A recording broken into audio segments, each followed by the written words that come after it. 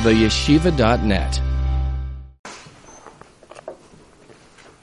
So we have now to explain the difference that the Baal HaTanya articulated at the end of the paragraph about Lechem and Hashemayim, Samach Vav, column 2, Samach Vav Amud Beis, page 131.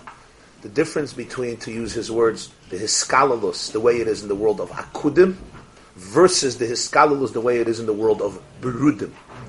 As explained, there are three universes, three states of reality: Akudim, Nekudim, and Berudim. Or, to use a different terminology, but the same concept. And I'm going to go now from bottom up. Berudim, which is Olam HaTikun, Nekudim, which is Olam HaToyu, and above Toyu and Tikun, which is the world of Akudim. And the way the Kabbalah defines Akudim is Akudim, that the 10 lights are bound up, they're integrated, they're synthesized in one vessel, one container. Where in Toyu, there's 10 lights and 10 vessels, and each one is completely self-contained, with no give and take. It's called Eser Nekudois Ze Tachas Ze, or Zu Tachas Zu, actually, Lashon Nekeva, one below the other, meaning no integration. And then in Berudim, where the 10 are working as a structure, what we call a partzuf, which means an organism. The definition of an organism is you don't have one limb doing its own thing. The definition of a body, of a partzuf, is that every component is constantly interwoven, interconnected, integrated with all of the other components, and there is a central nervous system, the brain, that actually is the GPS. It contains every single limb, it navigates every single limb, it directs it, it experiences it. There's like a central system in which all of them find a place, and all of them are working together. That's what a functional partzuf is, and when you don't have that, of course we can appreciate the detrimental consequences. Did you once say that in Akudim, that the spheres are all dinim in the Rebbeinu Shalom, in such a lashon, I think? So actually that lashon, if you see here, that lashon is basically, almost, when he says here, that the toikef of the midos, the way they're in Akudim, is not mitzat toikef hamahus, it's mitzat gilui erein sof. That was a quote from this Maimer, basically. That was a quote. He doesn't use the word din, because that wouldn't apply to Olam HaKudim. I used it for Amtakas HaLashon, for the Yeshiva Sha'olam. So let's try to understand what this means, at least a little bit. When we speak about worlds, whenever you hear the word worlds, it's very easy, it's extremely important. Spiritual vocabulary is a very different vocabulary than a halachic vocabulary, or certainly a material vocabulary. It's not just this different concepts, it's a different vocabulary. And that's important. When you speak about different concepts, you still may be talking the same vocabulary, but you're introducing new concepts. When you speak about these things, it's really, a person has to appreciate that the vocabulary changes. And that's really sometimes the greatest challenge, to be able, not to learn a new concept, but to be able to learn a new vocabulary. It's like a new world. So when we speak about three worlds, we don't really mean three worlds as we would understand three worlds. Here we're living on a planet, and then there's another planet somewhere else, and then there's a third planet somewhere else, and one is called Akudim, one is called Nekudim, one is called Berudim. And if you get into a spaceship, right, so you'll leave the Earth, and then you'll hit another planet. So one day you'll come to the moon, as they did in July 69, and then maybe one day you'll hit Olam HaYitzir, and then one day you'll hit Olam HaBri, and then one day, maybe 100 billion light years away, you'll crash into Olam HaAtzilus, and then if you go even further, you'll meet Toyu, and you'll explode. With the Shviras HaKelim, just like Toyu exploded. Well, let's hope that doesn't happen. Before born is not a different world? Before you're born is not a different world? Before you're born? What do you mean? Saying I'm saying don't confuse this to be spatial terms. Like they're no. You have to learn spiritual vocabulary. Everything is right here. There's no different worlds. Everything is right here. Gan Eden is here. Gehenna is here. It's basically a different set of glasses. It's all perceptions. The same reality, the way it's perceived in a different way. Atzilus is here, Bria is here, Yitzir is here, Asiya is here. The Rambam writes in Hilchos Tshuva, it's called Olam Haba, not because it doesn't exist now. Olam Haba, he says, is not a future world that's going to be. He says Olam Haba is just a world that one can experience after death. The Rambam and Hilchos Tshuva. You hear? Olam Haba doesn't mean it's a future world. One day there'll be a new world. So Olam Haba is right now. It's just a world that we say is the future because one can experience its reality only if certain distractions are gone. When it says that Yaakov came into Yitzchak for the brachas, it says Nichnasi moi avir Gan Eden, right? Yitzchak felt Gan Eden is there. When Esau came and he felt Gehenna was there. Well, what is it? What do you mean Gan Eden and Gehenna? I thought Gan Eden and Gehenna are somewhere else. The pshat is that you're dealing with reality that is spiritual reality. Spiritual reality is not limited to a space. There's no makom that this is where it exists, this is where it doesn't exist. So when we speak about three worlds here, Akudim, Nekudim, and Brudim, we really speak about three states of reality, three states of consciousness. The same tissue box, the same cup, the same iPhone, the same wallet exists in Atzilus and Bri Yitzir Asiyah, Akudim, Nekudim, and Brudim. It's just my glasses are different. And therefore, what I see in this reality is a completely different reality. Generally, when you speak about the words, which is one of the most frequent words used in these Maimarim, Seder Hishtalshalos, Nishtalshal, Mishtalshal, Ishtalshal. Hishtalshal comes from the word Shalshelis, which means a chain. But it doesn't mean like a chain, like we learn a chain, you have rung, another rung. The chain here means an evolutionary chain where the same reality evolves into different states, and when you're in one reality, the way you see it is in a particular way. If you would be able to be in a different reality, you would look at the same item, the same person, the same object, the same circumstances, but you would see something else in it. You would see something deeper in it. And then in a higher world, you would yet see something else in it. And that's what Seder Ishtalshel is. It's the same reality, but it evolves in a way that in each state you see something else in it. And then there's a state where you only see the most external layer of it, which is also part of it. It's also part of it. I mentioned this, that even, today in science, we know when you're looking at a table, forget worlds, just one table has many worlds. What do you see? So you'll tell me, I could swear that this is a cup. This is a styrofoam cup. But anybody who even has a basic knowledge of science, the most very primitive knowledge, knows that that's a very, very primitive definition. Yes, it's a cup, I'm not lying, but if you just have some tools of perception, if you just have a microscope and you'll just delve a little bit in, you know that there is a very, very dynamic universe inside this cup, and even in a drop of water, you're dealing not with millions and not with billions, but many, many more atoms that are swerving around in extraordinary speed and with extraordinary structure, creating the ultimate chemistry of this particular item. And so that itself, on an atomic level, there's seeing the atomic and seeing the subatomic level and seeing the subatomic level and subatomic and quantum levels. Which is true? The answer is, depends on your glasses. Depends on your prescription. Depends what glasses you have. All I could see here is a cup. I could swear to you this is a diamond. The Arizal writes, brought in Tanya, there's no such a thing as a diamond, he says. Everything has a soul. Everything has a chiyus. No such a thing as a diamond. We call it diamond because we define it's diamond. If you'll talk to this cup, it's weit from diamond. It's not quiet. It's not silent. It's not lifeless. We define it lifeless because our observation defines reality. Reality is about observation. It's never about reality. You know that, right? Again? Reality is always about observation. Whenever I tell somebody, you're this, you're nothing, I don't know what you are. What I see is, I'm seeing this in you. That humility is one of the first prerequisites for real spiritual understanding. That distinction between reality and observation of reality. Which is why the Baal HaTanya will write in some places that Seder Hishtalshelus doesn't really exist. It doesn't really exist. It's like, really? In hundreds of Maimonim you tell me it exists, and then sometimes he'll say, it's not true, nothing exists. Really? What? This is we woke up one day and decided that everything was just destroyed?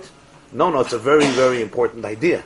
The definition of Ishtalshelus is basically perception, which is existence. That's what God wanted. He wanted to allow. But you have to understand that there's moments of truth when you can transcend perception and you say, all this reality is basically when you're limited in your perception, this is what you see. Now look at it from the divine perspective, and the whole thing is something else. The same is true when we speak about Akudim, Nekudim, and Brudim. And this is very important to understand because we're dealing with similar realities, with the same reality, but it's with three different states. One is a state of Toyu, one is a state of Tikkun, and one is a state that transcends them both. So what are these three states of reality? What are these three states of consciousness? What are these three worlds? Number one, you have 10 lights, but they're bound up in one vessel. Number two, you have 10 lights and 10 vessels, and they're completely distinct. Completely fragmented to the point that there's a head-on-head collision, and they smash against each other and they kill each other. Literally. Vayimlach vayamas, vayimlach vayamas. First of all, the Keli can't deal with the Ur because the Ur is too heavy and too infinite, and the Keli smashes, it just crushes. It would be like you have a boss, and the boss is impossible. The boss wants you to work 24 hours a day, 7 days a week, 365 days a year, 3 o'clock in the morning you're getting texts, and when you don't answer them within 10 minutes, he becomes obsessively wild. And will tell you you're not loyal. In other words, you Pashut can't live. The Keli crashes. And if you take him seriously and you don't resign, you will crash at some point. Huh? Huh? If you could deal with it, deal with it. Sometimes resigning is a good way of dealing with it. I mean, I'm not suggesting that to anybody, but yeah, sometimes that's what you have to do in order to deal with it. Most people survive that way. Huh? Most people survive that way. Most people survive that way, okay. And then you have... And then you have, I'm not getting you now into business advice. You'll talk to your local therapist and you'll figure it out. But the point here is that the Keli crashes. And then you have Brudim, and in Brudim there is diplomacy. There's 10 Iris and there's 10 Kalim, but you know what? Everybody is a little more chilled out. And they give breathing room for other people. And there's like, yeah, I'm very important, but you're also important. And, you know, we negotiate, we give, we take, we work together. So what's the difference between Toyu and Tikkun? He says in Toyu every mid is betoykef hamohus, and in Tikkun it's chalishus. There's bittul, and he extols it. This is not it's not something to mock. Like he explained before, that Toyu could look at Tikkun and mock Tikkun, but actually Tikkun appreciates the sophisticated idea that there's a truth that's larger than me and you. So it's not just that Tikkun is a nebachal, a shepsele, is a spineless weakling, and therefore he creates room. The room that Tikkun creates for others is because of the depth of Tikkun, not because of the superficiality of Tikkun. But he says it's very different than Akudim. In Akudim, they also all work together, to the point that they're in one Keli. It's not even 10 Kelim, it's not like Tikkun. And over there, they work together, but not because the Midas are weak, and you don't feel them in their full strength. You only feel their manifestation. You don't feel them in their core. In other words, in Toyu, you feel them in their core. And whenever you're in touch with something's core, there's no room for negotiations. We all know in our life, when something affects you to your core, there's no politics anymore. There's no compromise. If it doesn't affect you to your core, you say, okay, I'll come in, I'll do it, I won't do it. If something affects you to your core, something affects you in a way that you feel your very life is being altered, here you'll become a wild, untamed bull. Even a very functional and nice person, because this is it's fight or flight. You're going to lose everything. Whenever you're dealing with something in its core, there's only room for extremism. Because in its core, you feel it with its full intensity. But in Tikkun, we don't feel things by their core already. We feel, we're in touch with it on some level. That's why in Toyu there's no compromise. In Tikkun, there's a chalishus. The moichin already weakens. It weakens the intensity. The mid already doesn't take itself so seriously. It's not in touch with its own core. There's difference between primal emotions and non-primal emotions. He says, but in Akudim, it's not pshat that the midas are weak. So why? Why is there unity there? Why is there no hischalkus? And why isn't there a collision over there? And the answer is because the toikef is not toikef hamahus, the toikef is giluyed in safshu shleimusa dekula, and that's why it's one kli. It's not that there's many kalim which basically weaken it, because kalim weaken oil. No, there's not many kalim. There's one keli, but there's giluyed in saf and toikef hashleimus. And that's what we want to address here. Be'ezer Hashem is one. That's why there's no shir. There's no shir. There's ultimate achdus, and yet there's an ultimate toikef in all of the midas. And yet the toikef doesn't create this breakdown that it was going to create in the next level of consciousness, which is nekudah. What is the idea that the Baal HaTanya is teaching us here?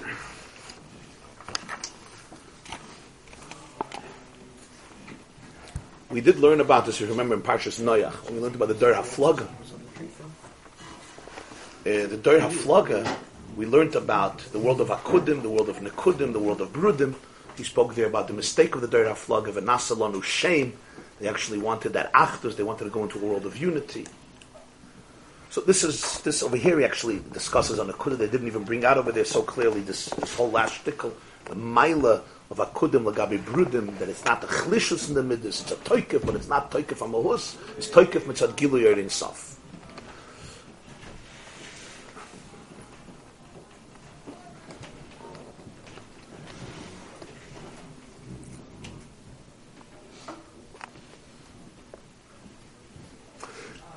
You'll see that he uses here a word that's not often used. Mitzad gilu yer insaf shehu shleimusa dekula. Shleimusa dekula. He uses it a few times. Shleimusa dekula means it's the shleimus of everything. A few lines before he also said that in Akudim misachtin u'miskalim yachad mitzad gilu yer insaf behem bebchinas hashleimus dafka. Because the gilu yer insaf is perfect, it's shleimusdik. Therefore, it's shleimusa dekula. Therefore, there's a toikif in all the midas, and yet there's no shvira, there's no hischalkus. Thank you. Now, how do we understand this? So first, let's talk about the concept before we apply, or to put it in the words that we spoke in the previous year: the pnimius, and then the chitzonius. Or to be a little cynical, the boring part. And then the exciting part. But really the boring part is really always more exciting. Which is why it's boring. Because it's more exciting.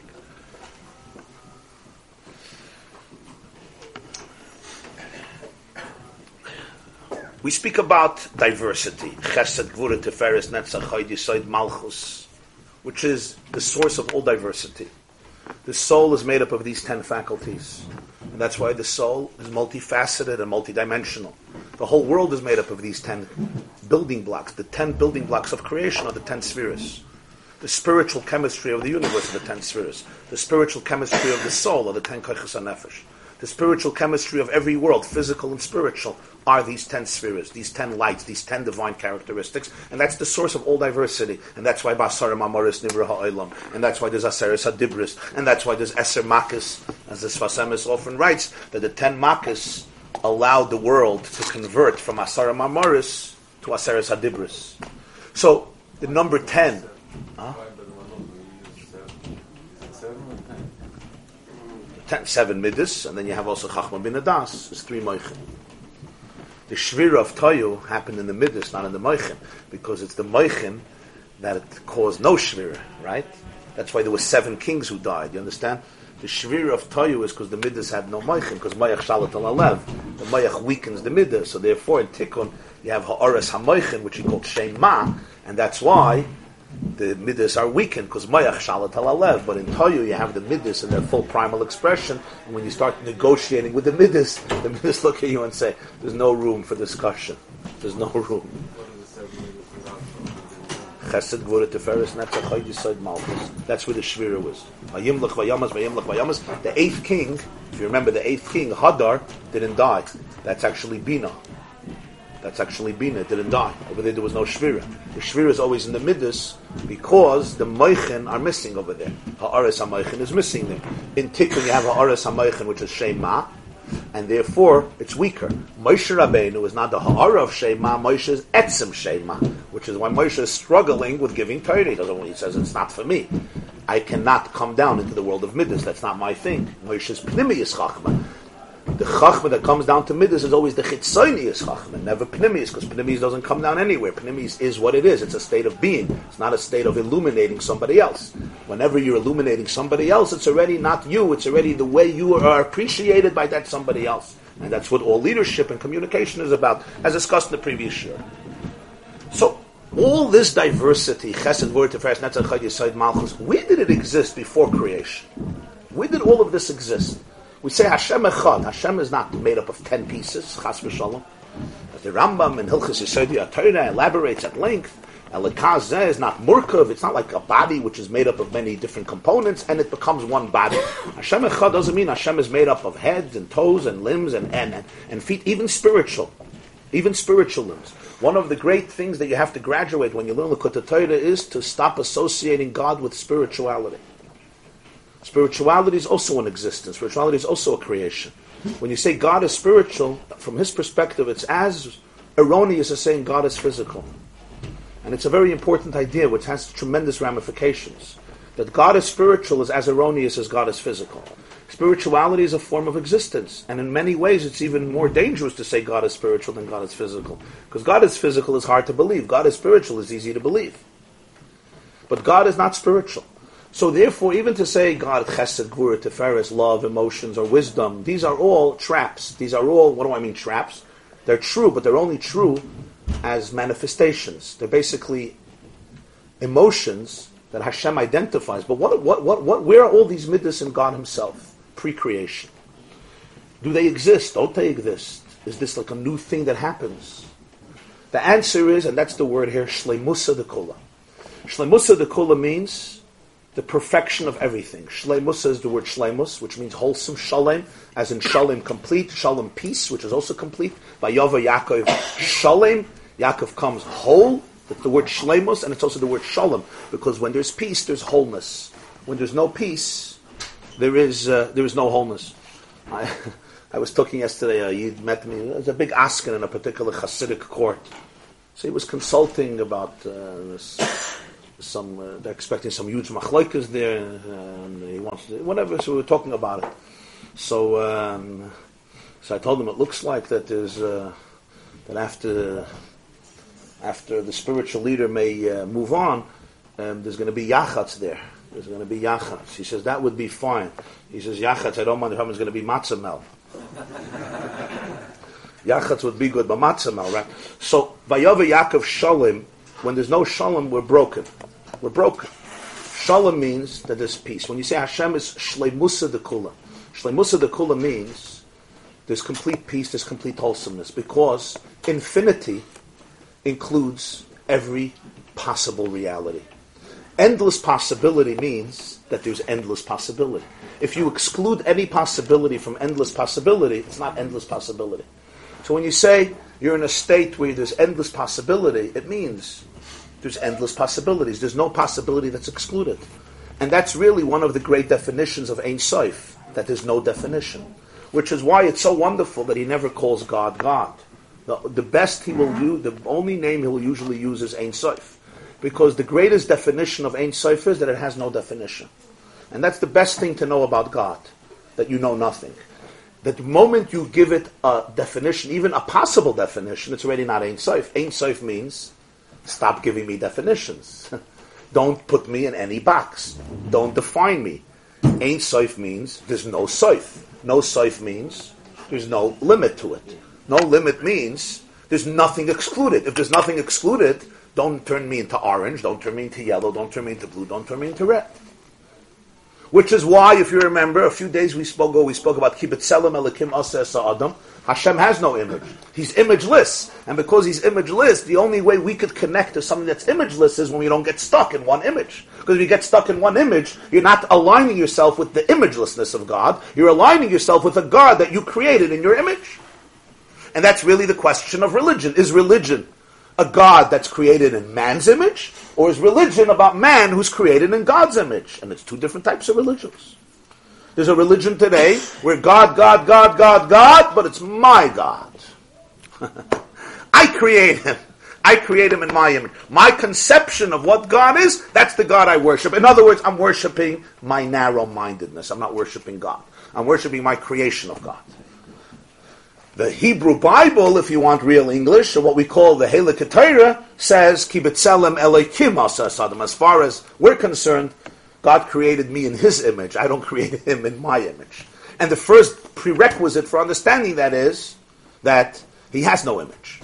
So Ein Sof really means endless possibility. And I use the word possibility because I'm not saying God is an endless reality, because what does it mean an endless reality? He's this and this and this and this. No. He's a Shleimusa dekula, which means every conceivable type of reality cannot be excluded from him. And yet I'm not going to define him by it, because that's again going to be compromising the Ein Sof. That's the significance of the word Shleimusa dekula. Shleimusa dekula means it's the sum total of everything, but it's not even the sum total of everything. It's that which also transcends the sum total of everything. It's the possibility of everything. Olam Haba is also a distraction in this sense. When we are in Olam Haba, we cannot define it. No. Right? How can a finite mind understand infinity? How can a finite mind understand infinity? I don't know if a finite mind can understand infinity, but a finite mind can understand that it doesn't understand infinity. The concept of understanding, which is pretty good.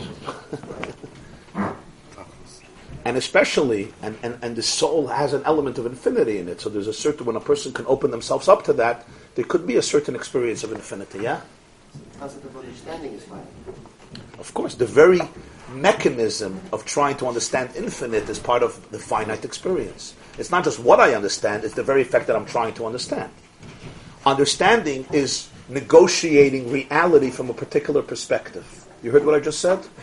Understanding is negotiating reality from a certain perspective, which is fine, it's beautiful, but that's what it is, and it's always perspective. That's why Chachma is part of Hishtalshelus. It's a mechanism of defining reality. Is it a great mechanism? Yeah, it's the most brilliant mechanism we have, and it's something you have to cherish. It's called a mind, but remember, it's a mechanism of negotiating reality.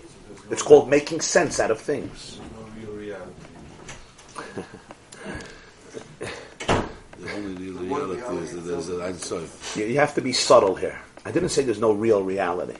I said there is real reality, but all reality we talk about is basically our observation of it, and that makes it real. It's real in that sense. When is it real? A different question. The soul, you said, can't understand infinity? I would say the soul can't understand infinity, the soul can experience infinity.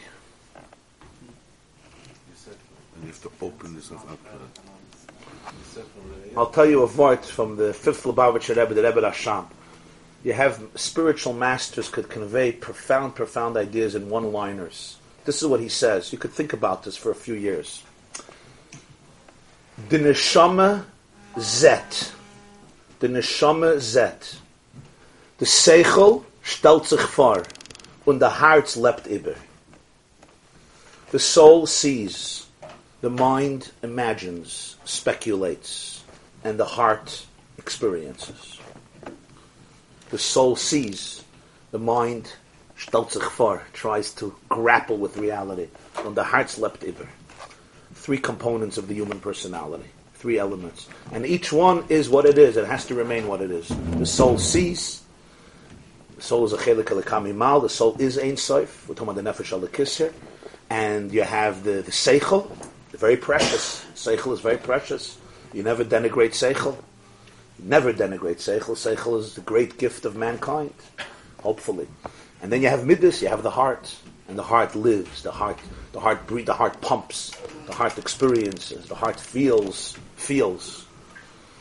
Now, You can only elevate perspectives with Seichel, right? Yeah.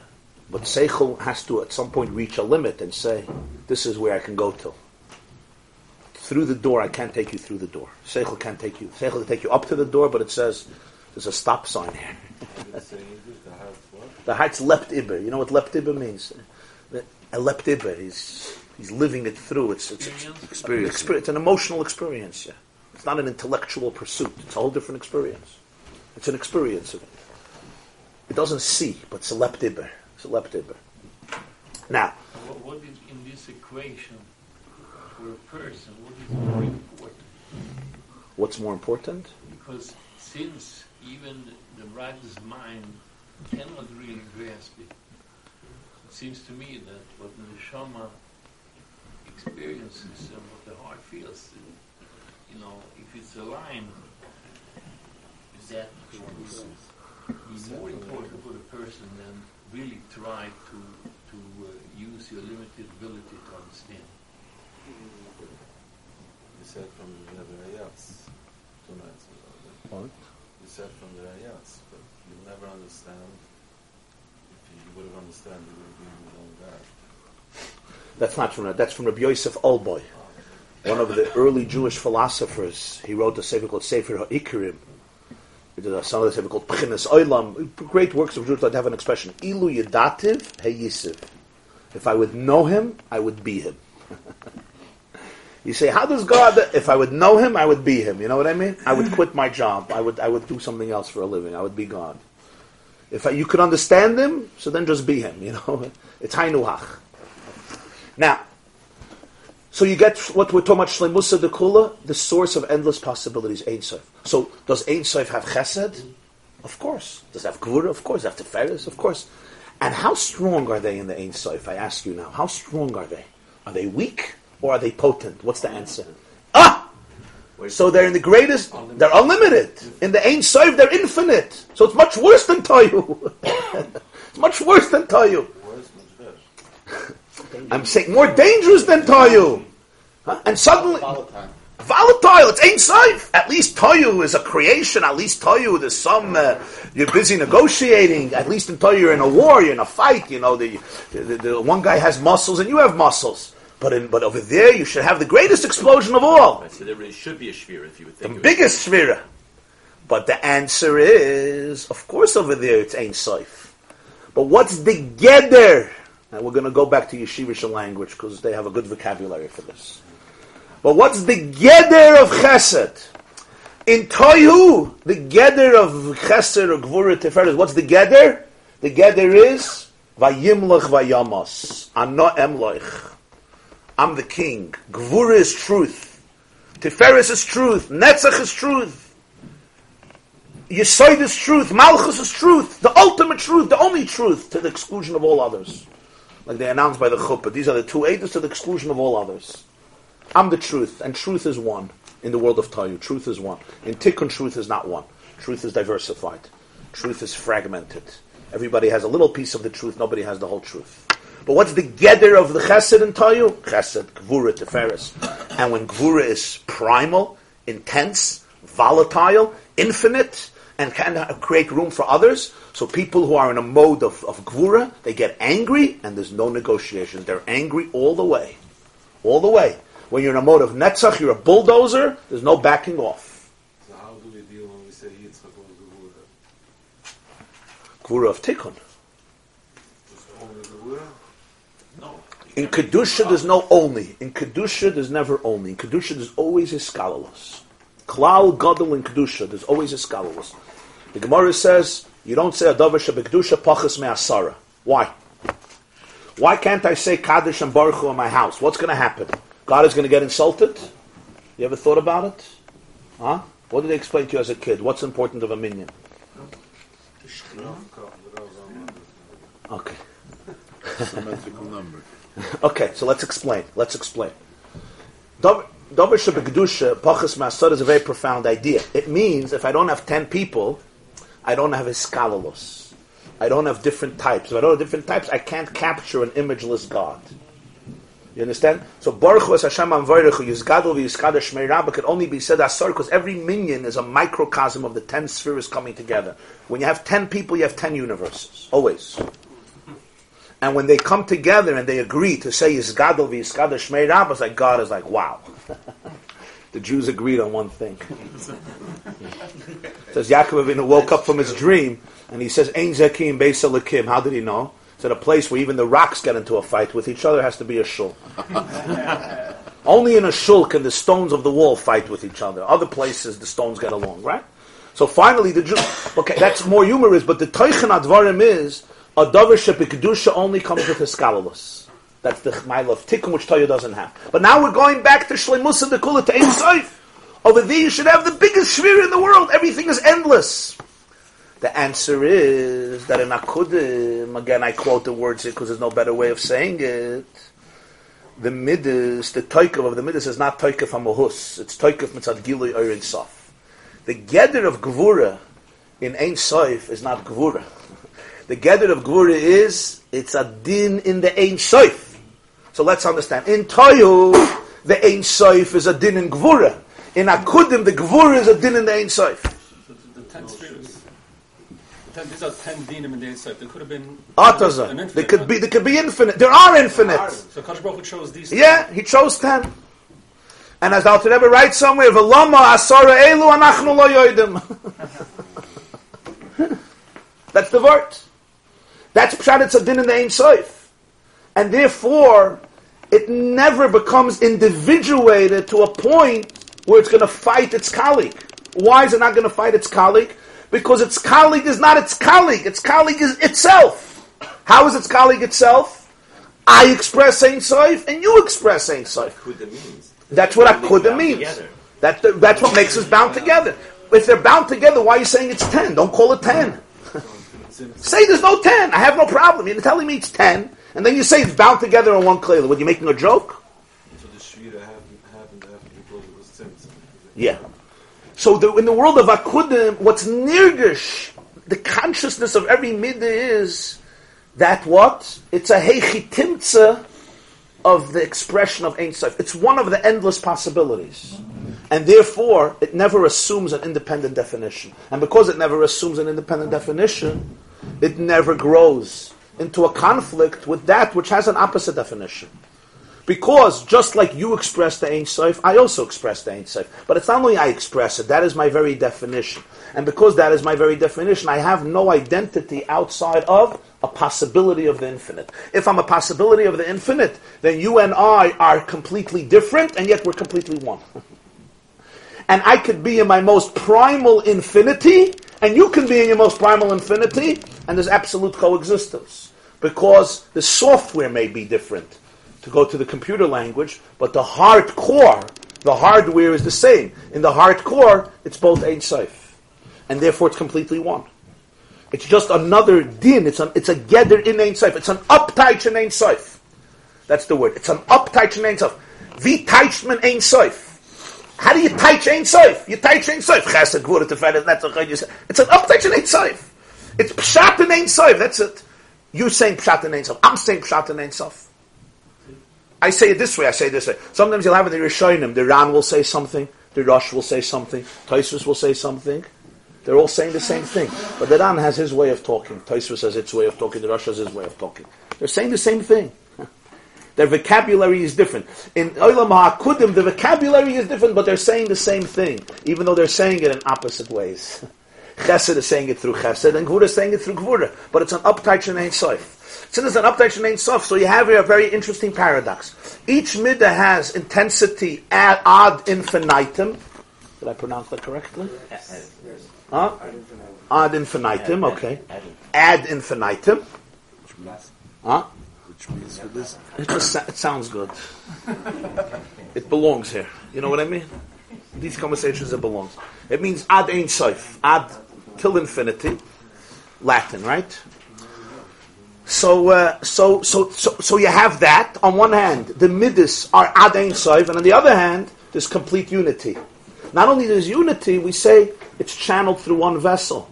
In other words, in the expression, you're not going to have 10 expressions, even though you have 10 lights. There's no differentiation. Why is there no differentiation? If there's no differentiation, don't say it's Olam HaKudim. Just say there's no 10. Say there's one. Just like in God Himself.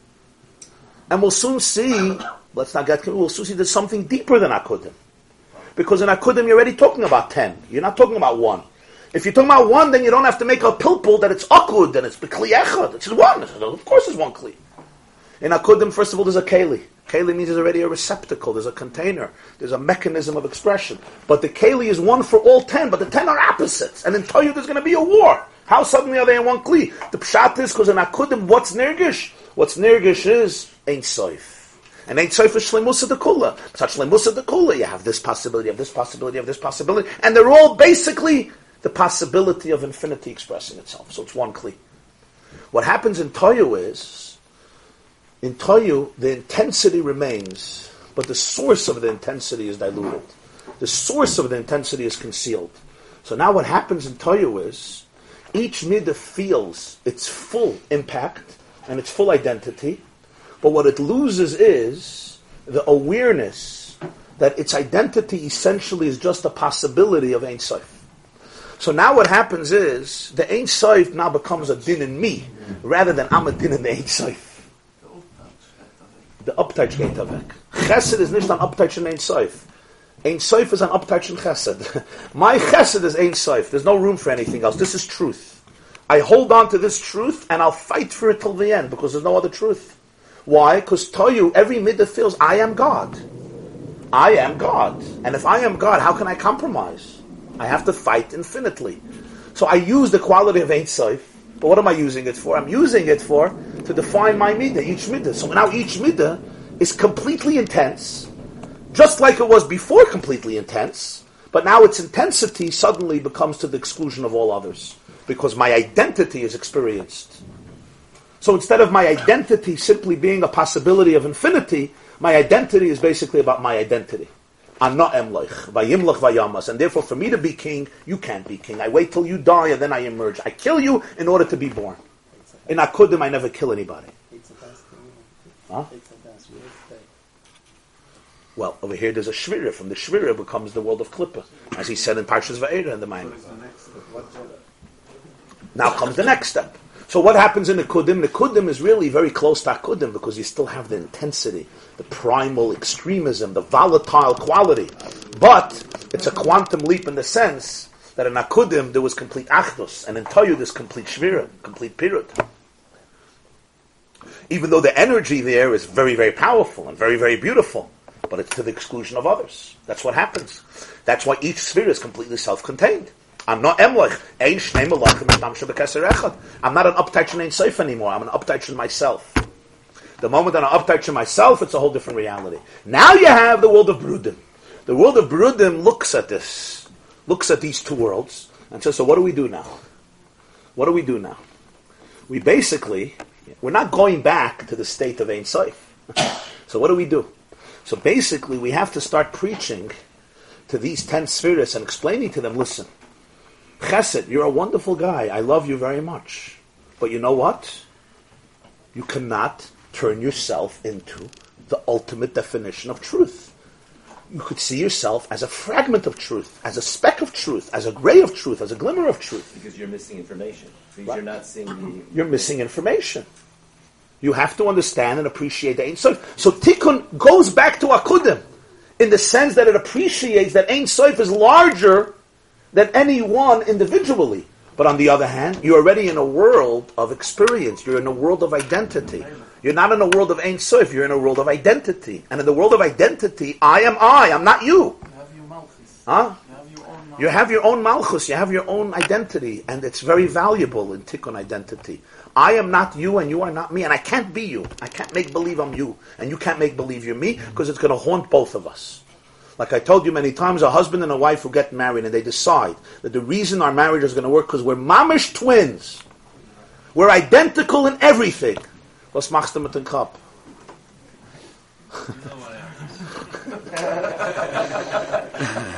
And it works for around 6.5 hours. Or if you're lucky, 6.5 weeks or 6.5 months, as long as the honeymoon. As long as you don't get into a fight on the honeymoon. But who's to say? There's no such a thing. So you'll turn to your wife and you'll say, in Akudim we were the same. So she'll tell you, so go get married to Akudim. Go get married to Akudim, you know. Go get married to the Gemara, that's fine. You want to get married to Akudim. Post-honeymoon, the Ein Sof disappears. Yeah. Once you're living in a world of identity, what's the best you can do? Here you have to have moichin. You have to have moichin that mixes in, and basically it's like a fan. It's like a fan to cool down the untamed ox, and says there's room for your identity, and you have to cherish it. But you also have to understand that it's an organism, and you have to create a we. Out of I, you have to create a we. And you have to create a 1 plus 1. But in Toyu, 1 plus 1 equals 2. And in Tikkun, 1 plus 1 somehow can equal more than 2, right? A greater than 2. By revealing that there's something that connects them. That there is an Ein Sof here. And therefore, I give to you, and you give to me, without compromising the integrity of any of us. I think what there is here is a humility. We spoke of it. Yes, bittul. But the humility is that since we can't appreciate Ein Sof, once upon a time there was a vision, not in time, but there is a certain vision of Ein Sof which allows us to exist as independent realities. But we're humble enough to say, since we don't have that vision, we know it's there, but we'll function. Yeah. But the question is, Now let's understand. In Brudim there was a break. What happened? What happened between Akudim and Akudim? Why couldn't it stay like this? I mean, what was the break that the... Because Hashem wanted that Ein Sof should morph into identity. Our world is a world of identity, compartmentalization. I am I, you are you, there's a tree, there's a dog, there's an elephant, and there's a galaxy. That's Tachtoinim. to be able to create a dira b'tachtoinim, tachtoinim means a world that's not Ein Sof. A world that is basically defined by gvul, by finiteness. And the definition of finiteness is, I am I, and I end right here, and you begin right here. And I cannot invade your space, and you can't invade my space. Huh? God doesn't stay anything. Yeah, I mean, God is everything. I mean, God is in this whole process. It's just different ways in which He allows His reality to be manifested and experienced. So now, finally, what allows, however, a marriage to function once you emerge into separate people? Once you create separate identities, you have to have a memory of Ein Sof. Because you don't have a memory of Ein Sof, then you have the other extreme. And that is, let me just live a single life. That's why the women have a memory of Ein Sof. Always. Very good. Their memory is Ein Sof, yes. Their memory is Ein Sof. Huh? When you're in La La Land, you're always good. Whenever you're in La La Land, you're always good to go. Just make sure you don't land. Make sure that the air balloon doesn't land. As long as you're flying in an air balloon, what you call akudim gesundheit, just keep it up there, you know. Stay up there. Fine. Spaghetti. Sometimes you look up and you say, just don't land. Just don't land, because you're going to crash. You're going to crash. The question is, once we discover identity, can we still coexist peacefully? And can we really create from an I or we? The answer is one thing. If there's a memory of Ein Sof. That's really the mystical basis of what we call the date night. Amul to go and say, all right, we're leaving at the time, we're going on the date night to bring back the so to speak, yes. Recapture the magic. Yeah. To recapture that magic. Now, can we recapture the magic in the daily grind of life? The answer is, Brudim, Tikkun, has a ha'ara of Ein Sof that Toyu doesn't have. What's pshat a ha'ara? Ha'ara doesn't mean an experience. You're not going back. Ha'ara means a glimmer, a ray, a reflection, a memory. Something that tells you and your spouse, we're so different, and yet we're so one. We can create something together because there is a larger story that we can create out of our diversity. Not by compromising our diversity, but by actually upholding our diversity, but it would be like pieces of the jigsaw puzzle. Where in Tayu, no. Tayu, so you have a funny thing. Tayu really is more loyal to Akudim in its expression, but it's really a betrayal of Akudim in its message. That's why it's unstable state. Yes. Berudim is much less loyal to Akudim in its expression, and yet in its core, in its message, it's much more loyal to Akudim. Tayu looks much more exciting, it's more Ein Sof, but in its ultimate message, it's not loyal to Akudim. Tikkun, which compromises everything and makes it limited, is really more loyal because it appreciates the Ein Sof. Yes, that's the B'Tselem Elokim Aseh Sa'adam Zachor Nekeva Baram. Adam is Shem Ma. Adam versus Behema. Behema is Tayu and Adam is Tikkun. The uniqueness of Adam is the concept of long-term marriages, right? The Ramban says in Bereshis, why were Adam and Chava created as Adam, one person, and then split into two? All animals, you had a male horse, female horse, a bull, and a female cow. Hashem didn't make one cow and then split it into two. Why by a person did He make this whole thing? So the Ramban says something very interesting, and that is because there would never be able to be marriage. Because if He created two people, so you would always know that it's two people. For marriage to happen, He creates one person, and then He splits them into two. So there's a deep consciousness that we're really one. What does it mean, Al Pi Ruchnius? Al Pi Ruchnius, it means that the uniqueness of Adam versus Behema is that Behema really, he's on his own. So even though they get married, but it's basically a product of procreation, of reproductivity. Even over there you need Achdus to create a new generation. Because children are always a link to Ein Sof. Where is Ein Sof manifested in our life? The fact that when we die, there's something that remains after us, which is the miracle of existence. We are here today, but in many ways, Avram is still alive, and Sarah is still alive, and Adam is still alive, Chava, because we're here, look at us. Human mortality is achieved through children. I mean, human immortality. Okay, so Woody Allen once says, I don't want to achieve immortality through children or through my legacy, I want to achieve immortality by not dying. Fine. But we know that that's a wonderful idea. That's a wonderful idea. They say that there was once a priest and a minister and a rabbi discussing in Starbucks what they would like to hear at their funerals. So the priest says, I would like to somebody to say how loyal I was to God, and the minister says, I would like somebody to say what a good friend I was as a clergyman. And the rabbi says, I would like somebody to say, I think he's moving. So we love to achieve immortality just through staying alive. However, immortality is experienced through children, through the nitzchias, binyan adei ad, forever. For have children, you have to have a male and a female. Al piteva, right? Maybe the Supreme Court will change it, but al piteva, you still need to have a male and a female coming together to reproduce. Why is that? Because children are a link to the Ein Sof. And a link to the Ein Sof only happens when opposites merge. Brudim. That's the memory of the Ein Sof. So the eternity of Brudim can only happen, the B'Tselem, even in the animal world. Even in the botanic world. Plants, it's one of the fascinating ideas of Chassidus, even plants cannot reproduce if there's no male and female coming together. Why is God so obsessed with boys and girls coming together? The Orthodox hate it, but God apparently loves something about it. There's something very special about it, right? Right? I told some teacher of Chassanim and Kal that you also have to tell people that God made this whole system. This is not a dirty system that was created by the Satan. There's a terrible misconception now. People are educated about intimacy, that this is like a product of the devil himself, the worst thing that ever happened to humanity. The Ramban says it's Kodesh HaKadoshim. People have bechira, you can distort things, you can turn things into dirty experiences. We have to understand these are designs of God, these are holy designs.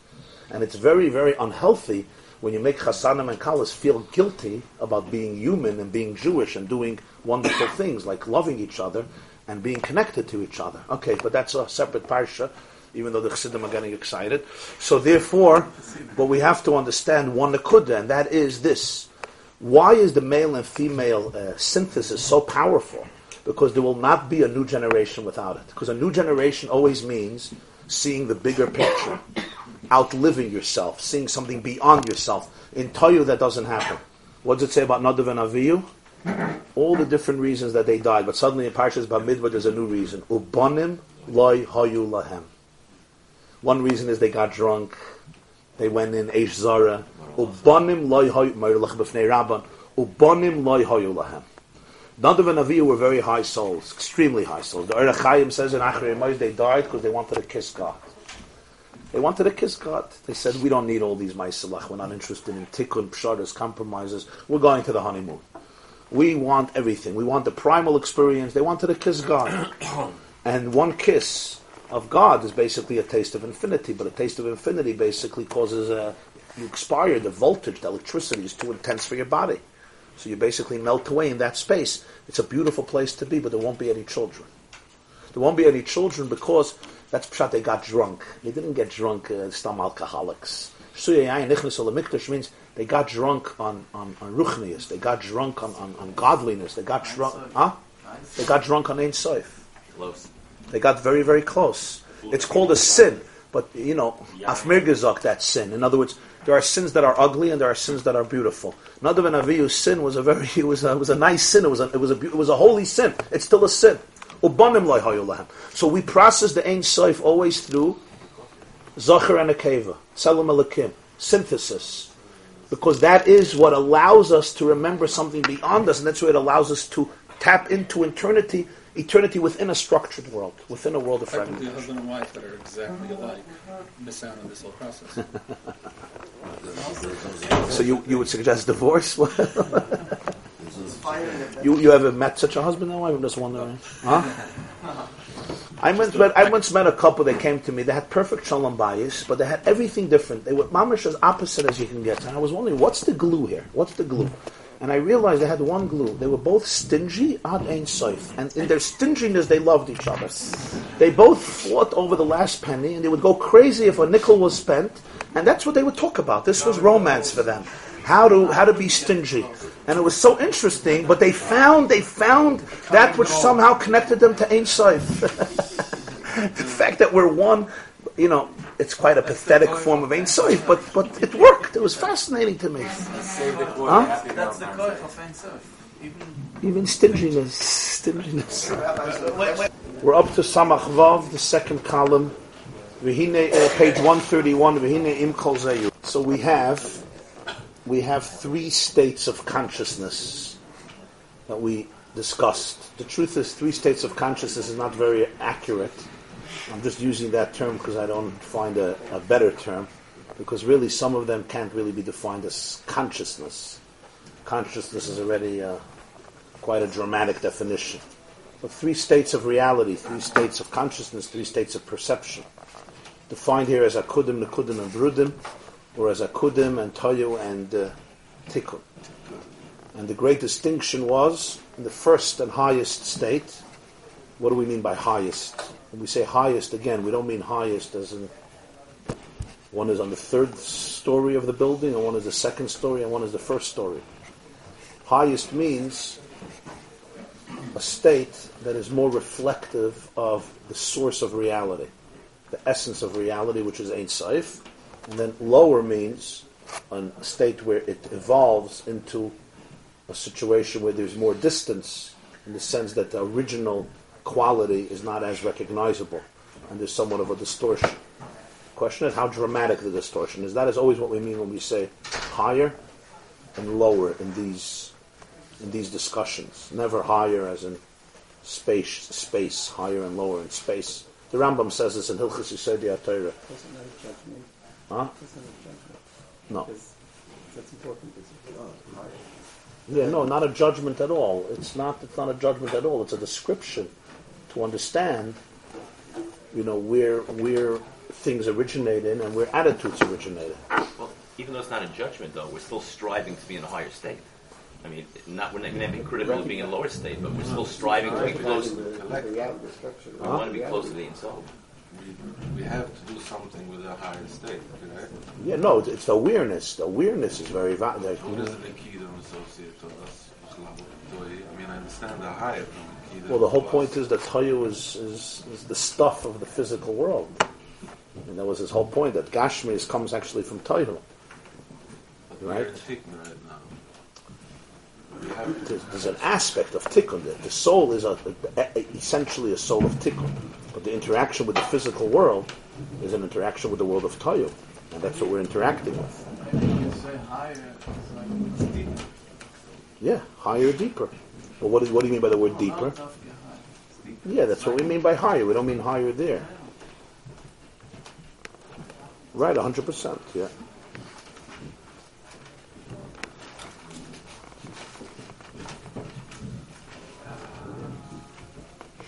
He said before in the Maimer that all Dvarim Gashlim, Daimim Tzemeh Chaim Medaber, essentially is Toihu. So, we have a lot of that. So you have this Akudim and Akudim and Brudim, and briefly the distinction was that in Akudim you have all of the Midas, everything, but over there the Geder is Shleimusa de Kula. Shleimusa de Kula means because of the endless perfection of Ein Sof, it has endless possibilities, including the possibility for each of the Midas. So all of the Midas are there, and each of them is there in its full intensity. But because their definition is not detached from the Ein Sof, on the contrary, their entire definition is that they're bound up with Ein Sof. They're, as we said, a din in the Ein Sof, an expression of the Ein Sof. So therefore, there's no conflict, there's no breakage, there's no hischalkus. Why? Because the whole mitzias, the whole mohus of the midah there is an uptouch in Ein Sof. Mitzat shleimus, this chesed is good, this teferes. In Tikkun, it's the other way. In Tikkun, you also have diversity, and they also get along very well. But the reason they get along very well is because each one of them is weakened. In other words, there is so much more diversity. The distinctiveness is felt, and because distinctiveness is felt, and distinctiveness is felt in a very powerful way, so therefore I have to recognize that things are very distinct from me, and because of that, I can create space for that which is very different than me. And this means that there's a certain element of my identity that is weaker, that is more calm, that is compromised, that is a little more diluted because of the mayach shalat al alev, which weakens the midas. And then you have the state in the middle, which is Toyu, which at the surface, Toyu is really more reflective of Akudim, but really, Tikkun is more reflective of Akudim. Toyu is more reflective of Akudim in the sense that the midas there are very Ein Sof, they're very primal, they're very powerful, they're volatile, they're infinite. But on the other hand, what's nirgish in Toyu is the ego of the midah, so to speak, the identity of the midah, not the fact that it's an expression of Ein Sof, and therefore it becomes egocentric in the sense that it's it feels that it needs to exclude everything else that is not it, that becomes like the enemy, vayimlech vayamas, vayimlech vayamas, and that creates the shvira. So such intense divine energy goes haywire and goes into a state of chaos and falls apart to the point that the shards are splintered and they end up everywhere, and they ultimately evolve also. And those are the sparks of Toyu and the shards of Toyu, the broken kalim of Toyu that evolve from one world to another world, and then in this world they translate as material, physical, brute reality, which do not bespeak a spiritual source, even though they are all part of divine energy. And that's the secret, as he spoke of food, whether it's the secret of animals especially, but really all physical matter, including all physical food that we need. Now,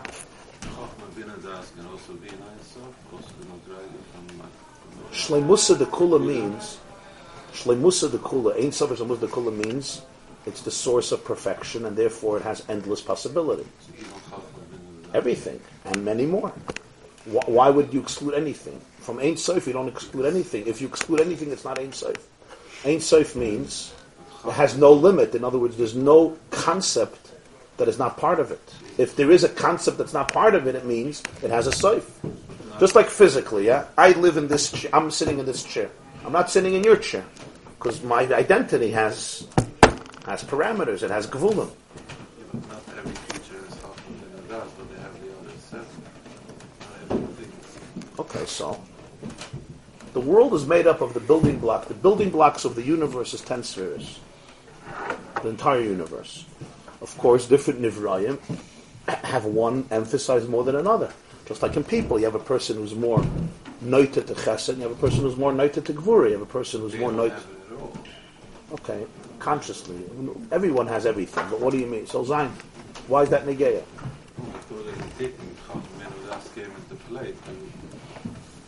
Huh?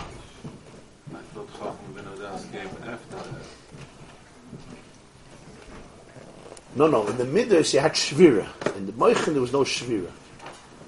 Okay, Moichin calms down the Midas. So in the Midas, that's where the Shvira of Toyu was. The 7 Midas. Moichin is 3, Chachma ben Adas. The first is Chachma. Huh? Generally, yeah, that's where you feel the intensity of emotion. Yeah. Adamu anefesh.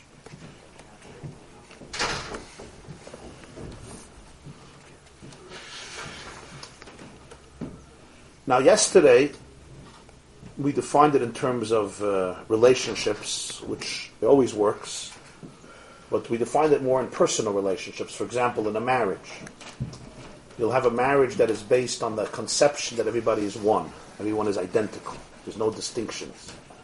The problem is, when the distinctions emerge, how do you deal with them? How do you deal with the separateness? How do you deal with it? Can you contain that within yourself? Do you have space? And that's the difference of Toyu and Tikkun. That in Toyu, everything is so extreme and powerful that I'm the king, and for me to be the king, you can't be the king, because Ein Shnei Malachim Mishtamshim B'Keser Echad. Where in Tikkun, the model is that there's some memory of Ein Sof, some hergish of Ein Sof, and therefore there is coexistence. What looks like compromise is not coming from weakness, but it's actually coming from a depth, from a certain awareness of Ein Sof. But you can't compare it to Akudim. Because in Akudim, the Midas are not diluted in any single way. On the contrary, they're in their most perfect fashion. Why? Because they're aligned with the source of all infinity. So over there, they're actually more perfect than in Tikkun. They're even more perfect than in Tayu. And therefore, you would express over there the greatest competition. Because over there, each one is completely Ein Sof. But precisely because of that, there's also no conflict. Because each one essentially loses that sense of individuality that creates conflict. It sees in the other itself, not because the other is itself, but because what's nirgish, what's felt in each of them is, as I said, that it's an uptaich in Ein Sof. It's a hechitimtza in Ein Sof. It's just another way that the shleimusa, the kula, is manifested. It's just another form of the endless possibilities. And therefore, since the endlessness of it is felt, it's an expression of infinity, so therefore you are an equal expression of me. Because if it's had the Ein Sof, that we're actually one.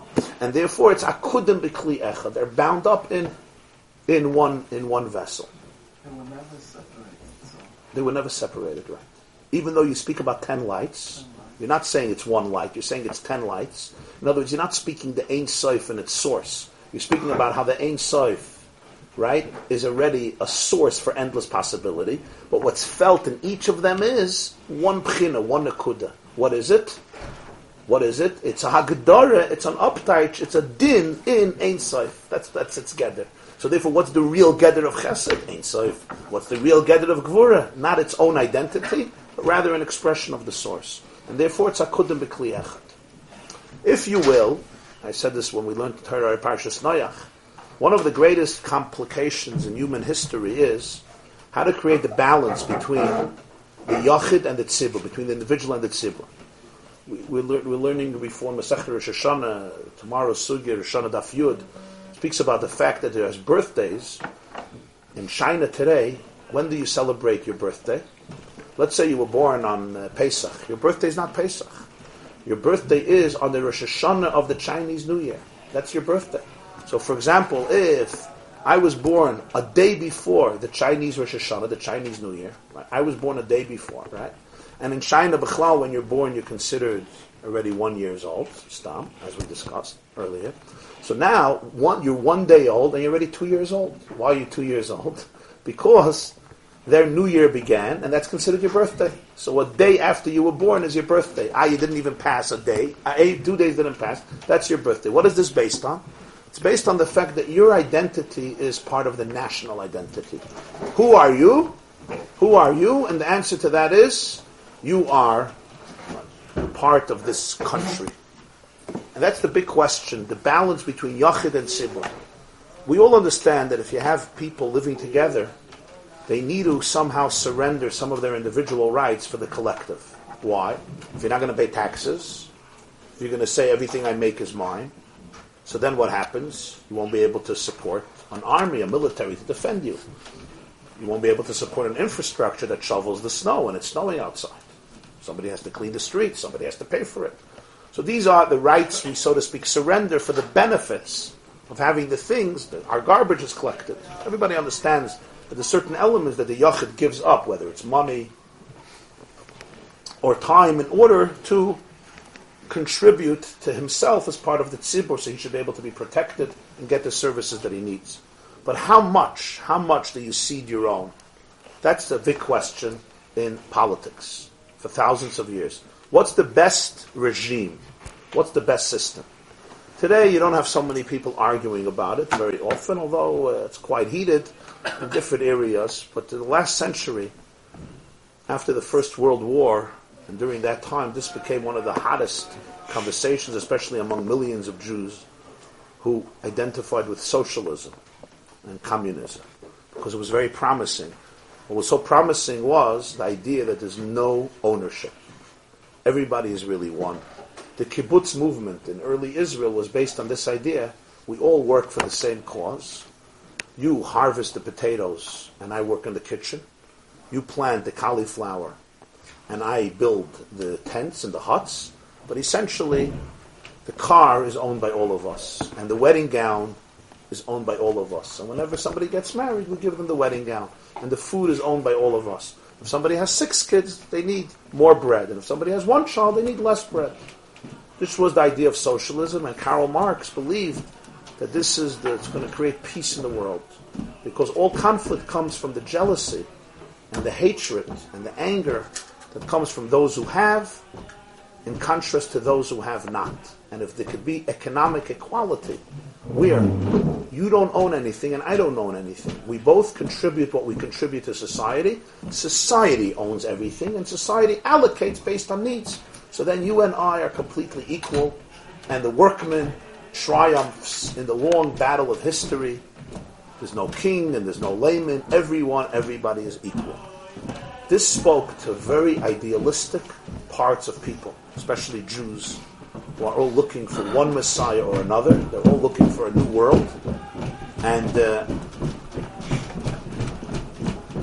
this idea was very, very compelling, extremely compelling. It's so compelling that millions of Jews became enraptured by its vision. And many of them were leaders of the Bolshevik Revolution, Most famous, of course, was Leon Trotsky, whose real name was Leibele Bronstein. And even Lenin, I believe, wasn't Jewish, but he came from a Jewish family. And he was, of course, the architect of the Bolshevik Revolution and the 70-year hell that it would create in the Soviet Union, and the 50 million deaths that Joseph Stalin would cause over the 30 years of his horrific reign from 1924 till Purim, till March 1953. So Churchill once said that the difference between socialism and capitalism is, he said, capitalism, he said, is terrible because it's the unequal distribution of prosperity, of money.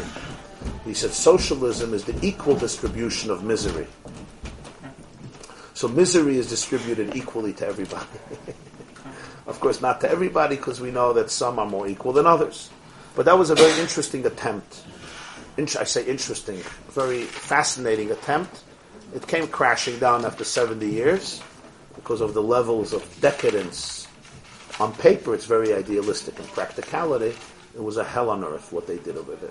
One of the worst experiments in history in terms of the criminal activity, the bloodshed and the violence, etc. Now, that doesn't mean that the system itself is bad. Sometimes the leaders are corrupt. That's what happened. As an animal farm, some people are more equal than others. But here's a bigger question. Is the system essentially correct or not? Is it an inyan? Let's say we have innocent leaders who will not manipulate the situation. Right? The kibbutz movement, a lot of leaders of the kibbutz movement were very and remained idealistic people. Not everybody. But some of them were very, what's called, they had Niki Chapayim, very clean hands. Miyala Bahar Hashem, Kaddish Luz.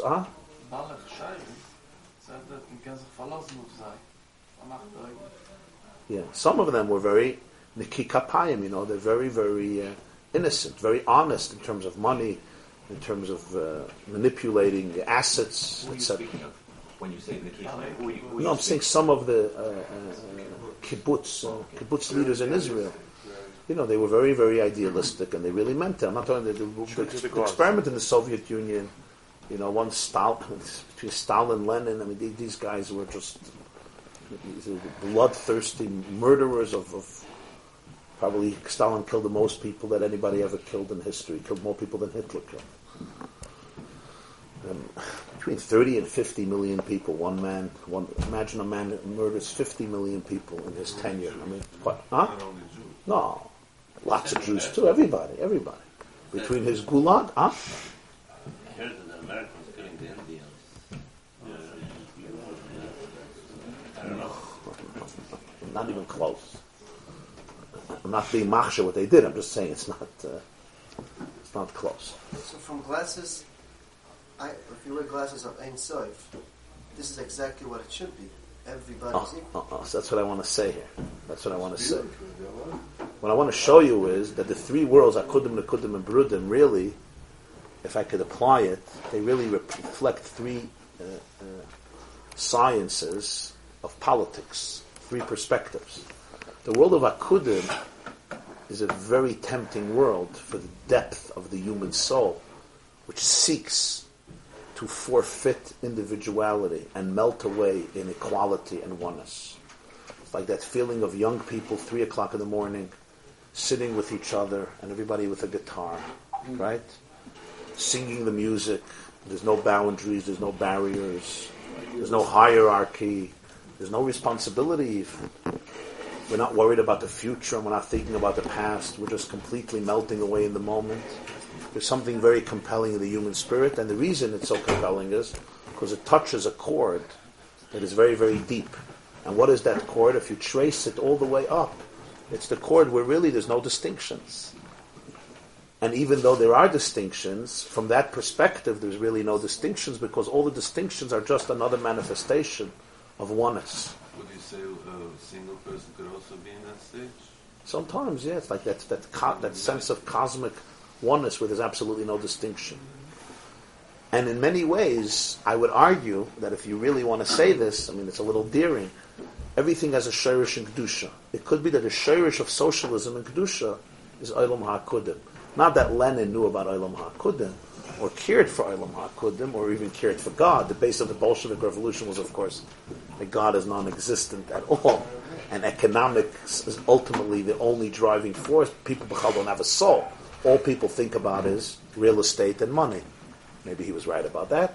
But, of course, Judaism believes that humans also have personality. There's individuality beyond real estate. There's individuality beyond money, which was one of the great mistakes, and that is you create economic equality, right? What about... motivation? Take away all motivation. The problem is motivation. Because what's there to motivate me? As the mission of Mars says, Adam Reitze B'Kav Shaloi, Yosim Etisha Kav Mishal Chaveira. And is that true to the human spirit? How deep is that? Adam Reitze B'Kav Shaloi. I want to create something. I want to create something. Even if it's completely innocent, even if it's not manipulated. But does it undermine, is individuality a real thing? So from Akudim, you come into the world of Nikudim. In Nikudim, individuality is not only real, it reigns supreme. It reigns supreme to the point that if you don't recognize and surrender to my individuality, you don't even exist. This is capitalism in its extreme. Capitalism in its extreme is, what is mine is completely mine. Now this is a great motivator. Because what you create, you own, nobody else owns. I am for myself. I am for myself. Now in Zdoim, you have it in an extreme. Shali, shali, and shalach, shalach. And sometimes what is shalach is also shali, you know. It's also shali. That's the opposite. That's the opposite, where individuality becomes extremely powerful, right? Talk about it in terms of communities. How should a community run? Should a community be based basically on the kehillah or on the individual? Some of us grew up in societies where everything was the kehillah, the kehillah. They hear the word kehillah, they have nightmares. There's nothing but the kehillah. You can suffer, your family can suffer. The main thing is the kehillah, right? Huh? Okay. Call it, I don't know. It's kehillah, that's it. It's kehillah. Yeah, that's it. You fit in, you don't fit in, but that's who you are. That's your identity. Even your birthday is not your birthday. Your birthday is when the kehillah was born. That's your birthday, because that's who you are. And then there's others that say, no, life is about me. Life is not community and not society. And it's not my parents and not my school and not my teachers. And the same question is about religion. Right? I am I. I am I. Yeah. Hillel says... When you take either capitalism or social to extreme, then you have Olam HaTov, which he's going to explain, it's my way or the highway. Right. Right. Because it's always one is not a part of it. Right. The leader and yeah. So Toya was like extreme capitalism, you know? And extreme individuality. There's nothing but I. I to the exclusion of all else and everything else. But what we see here is that there's space for each one. In other words, in the evolution of reality, each one has its space. So when we have these emotions and we have these experiences, they have a place. You don't have to be afraid of them. They have a place. Primal, infinite, intense emotions, where you're the only one who exists, has its place. It's called Olam HaTayyu. If you don't deal with it, it could break. It could break you and break other people. But it has its place. Olam HaKudim is actually the original source where there's absolutely no distinctions and no competitiveness. And yet, everything is there. Because what's nirgish is the Ein Sof. It's very, very meduyak, because you say you're supposed to really evolve from Olam HaTov for it, deal with it. A baby is the classic example of someone who's Olam HaTov, because nothing exists in the baby. Yes. His or her maturity means moving beyond that. In the baby's world, I am the only thing that exists. My mother's very Rezan Dietcha, her very Mitzias is here just to serve me. There's no such a thing, your baby wakes up 3 o'clock in the morning, after waking up 2 o'clock in the morning, after waking up 12 o'clock, and mommy turns to the baby and says, I love you so much. Mommy hasn't slept in 3 weeks. Give me another 45 minutes. Let me nap. And then I'll change your pamper, I'll nurse you, I'll play with you, I'll spend time with you, I'll talk to you. The baby looks at the mother and says, absolutely not. It's not negotiable. You're going to change my pamper now, you're going to hold me now, you're going to nurse me now, and if not, I will make your life miserable. And that's exactly what the baby does. It fulfills its pledge. It hollers and screams until you learn your lesson. That there's no negotiations. I am the king in this house, and everybody is here to serve me. Now, some of us actually never leave that paradigm. We just scream and shout in different ways, but essentially that's what we do throughout our life, right? And mommy says, but I work so hard for you. It doesn't make a difference. I am I. And as one guy once said, I think I told you, he once said that he always likes to wake up middle of the night to help his wife, but since there's a Gzeres HaKosov that she should do it, so therefore he goes back to sleep, as the Pasuk says, Rabbeis machshavos belev ish. The man lies in bed and he has many thoughts to go and pick up the baby and give him a bottle. But Atzas Hashem, the way the Rebbeinu Shloim wanted it is, he suckle. She should stand up. She should rise and he should go back to sleep. So he says, Ma esel etzivui shel Rebbeinu Shloim. I can't rebel, I can't defy God's decree, God's edict. Okay. So this is the baby grows up, and this is the conception. This is the baby's paradigm. This is essentially an expression of Toyu. Your midos are fully extreme, and there's no room for anything else, anybody else. Part of maturity, part of growing up is that moichin come in. And what is moichin? Moichin is awareness. And the awareness of moichin basically tells the midos that you're entitled to your emotion, but you also have to create space and understand that there's somebody else who exists. And yes, you have your needs, but they also have their needs. And really, together you can create something much larger. Anyhow, and that's why it's not only you have to compromise, it's also in the compromise, you're enhanced. But that makes the midos weaker. And it's the weakness that allows the coexistence. Where in Akudim, it's not the weakness that allows the coexistence, it's actually the ultimate strength that allows the coexistence. The fact that it's aligned with its ultimate source that it allows its coexistence. In other words, the fact that it's infinitely strong is what allows its coexistence. In Brudim, if you would translate that model into Brudim, you would lose it. Why? Because that's what Toyu is. Toyu is the attempt of translating the ultimate strength, but without the key, which is that you're all an expression of Ein Sof. So, really, as Akudim, as the Rebbeinu Shalom wanted to create a reality outside of Akudim, it was a transition from transcendence to identity, from ayin to yesh, right? From complete bittul to mitzias, from non-existence to existence. Because in Akudim it's non-existence. What do I mean non-existence? It exists, but what is its definition of it? It's non-existence in our terms. It exists as an expression of Ein Sof, as endlessness. But when you want that evolution from transcendence into identity, now it takes time to develop a system here. So in Tohu, you grab onto identity, but you're still busy with infinity. So your identity is infinite. And in Tikkun, basically, what happens is the identity surrenders to the other identity because there's a feeling of Ein Sof, and that's the compromise that Tikkun creates. Which system is the system of Torah? There was once the previous Lubavitcher Rebbe, known as the Rebbe Rayatz, was in a train. He writes us, he was traveling in a train. This was in the early 1900s. And then the debates were very fierce. Young Jews would sit in the salons in Berlin, and the cafeterias in Paris, and in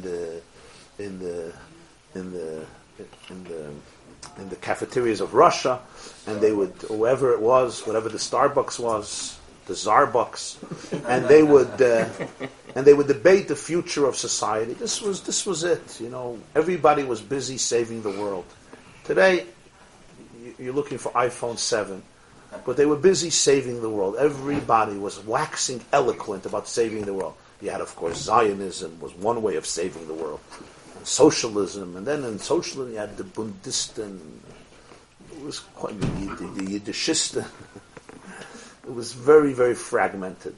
Religion was mamish on the decline in a very serious way. In all the yeshivas in Europe, you had maybe a few thousand bacher. Probably 50% of Jewish society left Judaism in the late 1800s and 1900s. Between the world wars and before the First World War. It was a complete in terms of the Jewish future, the situation was beyond bleak. It wasn't a simple time. It was a time of tremendous upheavals and also tremendous bloodshed and suffering as well. Everything that people took for granted and security was shaken up to its essence. So he was on a train, and he hears a debate between Jews. What system of government is the Torah system of government? Many argue that socialism is exactly what Torah wants. Mashema Aratzum Loya, Al Tifresh Min HaTzibur, V'Hafta L'Re'echa Kamoicha, Pasayach Tiftach Es Yadcha, no ribis, trumas, meisers, maisa'ana. You think you own a field? You own nothing. Peya is aniyim, leket, shikcha, trumas, the koyin, meiser, rishon, is the kilaviyah, maisa'ani, poor people, meiser sheni, Yerushalayim. Yeah, we learned, Go to do. Of course, meiser's good. Oh, so many halachas. Yeah. The whole concept of a minyan, all these things, tzibur, al tifresh, etc. The klal. All these halachas, this is socialism. No such a thing. The Gemara says in Baba Basra, koifin, mashkin, and al-tzedakah. You don't want to give tzedakah, they come, they take away. They take away. You take away all the money that you owe for tzedakah. And even if you made a lot of money, so there's meiser has to go for tzedakah, and even a chomesh, okay, al yavazbas, but 20%, etc. And you have to. It's not voluntary. I'm giving tzedakah because I'm a nice guy. You have to give tzedakah. This is socialism. Others argue it's not true. Torah is a capitalistic religion. There's ownership. Look, learn Hilchas Kinyan, learn Baba Kama, learn Baba Metzia, learn Baba Basra. This is my house. This is my house. Much of halacha, choshen mishpat, it's all mine. There's ownership, there's identity, there's property, there's poor people, there's rich people. Huh? But everywhere else, ha'asher yarbe v'adal yamit. Yeah? Flat rate tax. Was? Flat rate tax. V'chuli. They're arguing. So there was a big debate. Which one is Torah, the Torah Derech? Which was basically the West. It was America versus the Soviet Union. This was a big question. And so they turned to the Rebbe, to Lubavitcher Rebbe, the Rayatz, and they asked him what his opinion was. He said something very, very profound. He said, every system that was created by mankind from the beginning of creation, in philosophy, in psychology, in politics, and in any other field of wisdom, generally there's a klal, ein toiv b'loi ra ve'ein ra b'loi toiv. It has segments of toiv in it, because the human mind has in it toiv. Things that are beneficial, productive, and divine. And it has elements of ra. Broken, destructive, wrong, erroneous. And there's no system that's going to be a perfect system. There's elements and what we would call sparks of holiness, and there's debris, there's garbage, there's rubble. And it's mixed. And he said, the toiv in every shitta is ultimately taken from Torah. Every shitta, the toiv in that shitta is taken from Torah. Now the Torah is the conglomerate of the toiv in every shitta. The nekudas ha-toiv that you'll find in every shitta will originate back into Torah. On a different level, Rav Kook writes, Rav Yitzchak HaKohen Kook writes, what's pshat? It says that when Mashiach comes, the pasuk says in Tzvanya, the Rambam brings in the Hilchas Malachim, Az epech el amim safa brura, likrei kulam b'shem Hashem la'avdei shechem echad. I will call out to all the nations. There will be a straight language, a common language. Everybody will call out in the name of the same God, and everybody will worship one God. Rashi really teaches in Parshas Vaschana, Shema Yisrael, Hashem Elokeinu, Hashem Echad. You know what Rashi teaches? What do you have to think about Shema Yisrael? What do you think by Shema Yisrael? According to Rashi, you're really thinking about Mashiach. You know that? That's what Rashi says. I'll tell you what Rashi, you can look it up. Shema Yisrael, listen Jews. Hashem Elokeinu, the God who's our God, today, Hashem Echad. When Mashiach comes, he's not going to be our God anymore. It's going to be one God. That's how Rashi teaches Pshuta Shel Mikra. Hashem Elokeinu today is really Hashem Echad. That's what's going to happen. That's how Rashi teaches the pasuk. Because it's a little bit of a difficult pasuk. Hashem Elokeinu, Hashem Elokeinu. Just say Shema Yisrael, Hashem Echad. If you remember the Maimer Shamalis Mimamakim spoke about that. When Hashem Elokeinu, Yisrael, Yaakov, and all that. But that's Rashi's pshat. So Rav Kook asked the question. It's a very good question. I'm going to ask it a little bit in my words. What is it going to look like? Basically, all the Zen Buddhists are going to move into Borough Park for Shabbos, and after Shabbos they're going to have a kiddush, and they're going to eat jalapeno herring and sponge cake and shalant. All the goyim will die immediately. Especially in the East. either from heart attacks or from what? Yeah, what do we really mean? Really mean that everybody's going to become integrated into this amazing Jewish culture? And what about all the elements of Jewish culture that are not ay? So what exactly is going to happen? Suddenly we're going to be we're now 14 million, right? And maybe 2 million people come to shul. So suddenly there's going to be 7 billion people who are going to start arguing with the Gabbai about who gets shishi. I mean, what is it exactly going to look like? Who gets Galila, who gets Hagbid, the sermon was too long, who sits in Mizrach, who sits in Ma'ariv, A lot of his suffers. etc. So he said a very powerful insight, which is really what the previous insight, he said as follows. He said every culture, almost every culture, every civilization, every nationality has a certain identity and a certain lifestyle. Ein toiv b'loy ra, ve'ein ra b'loy toiv.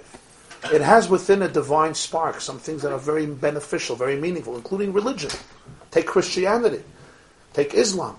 There's some components that have produced very good behavior. Christians, in the name of Christianity, have sometimes done and do a lot of good because of certain ideals that exist in that religion. The same is true with, other religions as well. But we also know that a lot of them, most of them, have components that are very, very corrupt and sometimes evil. Christianity, in the name of Christianity, has murdered millions. Look what Islam today, fundamentalism, is doing in the name of Islam. It's all in the name of Islam.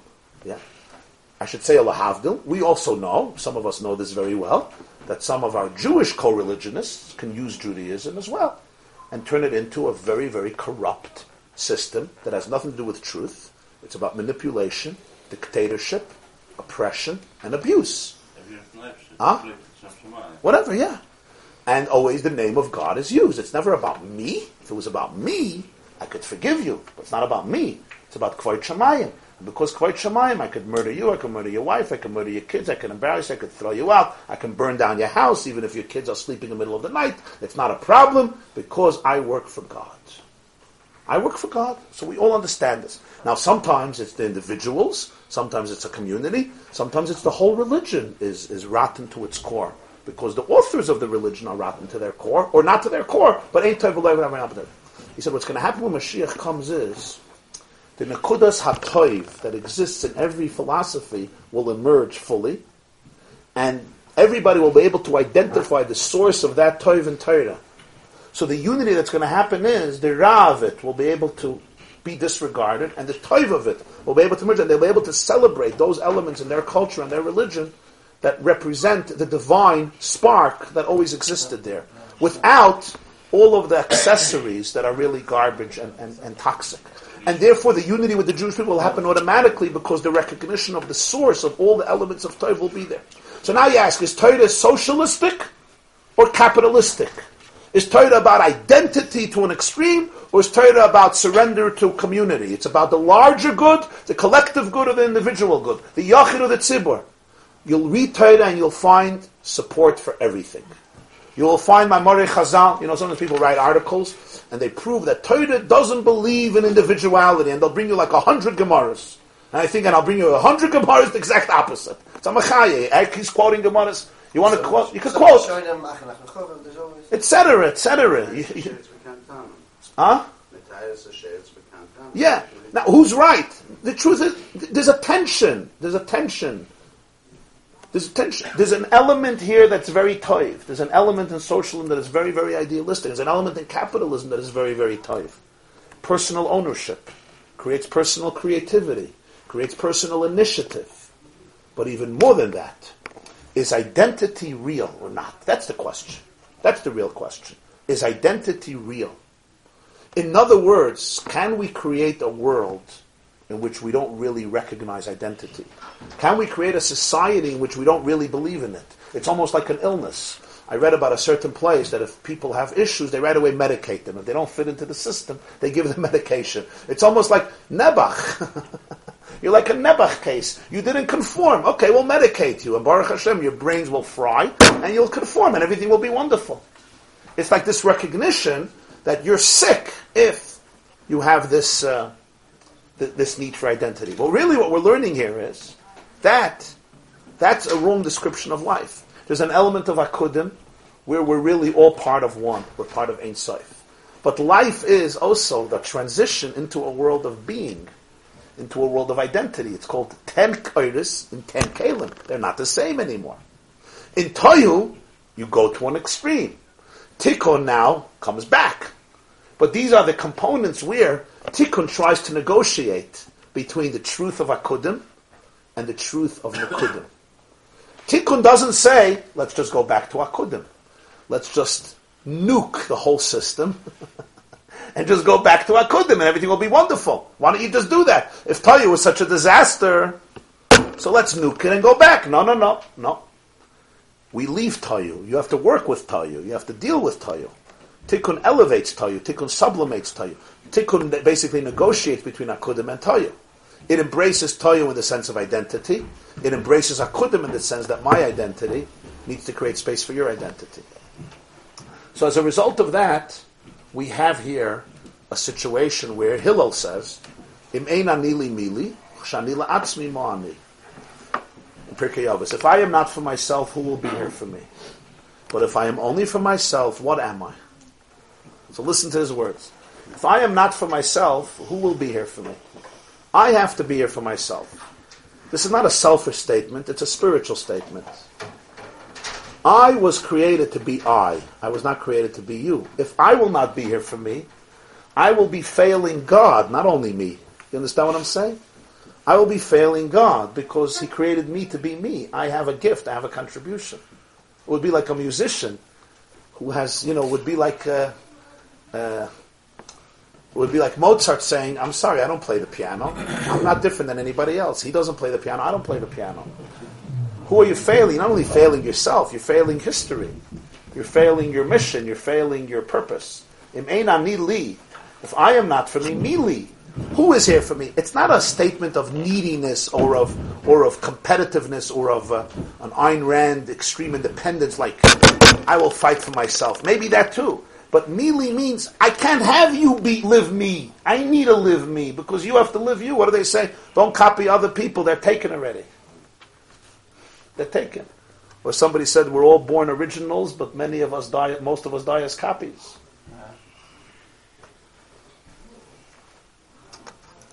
That's a cheerful conversation. Huh? So imein ani li, if I am not here for me, mi li, who will be able to do that? This is my shlichus. Identity is real. I have my oir and my keli, and you can't do my oir because you have yours.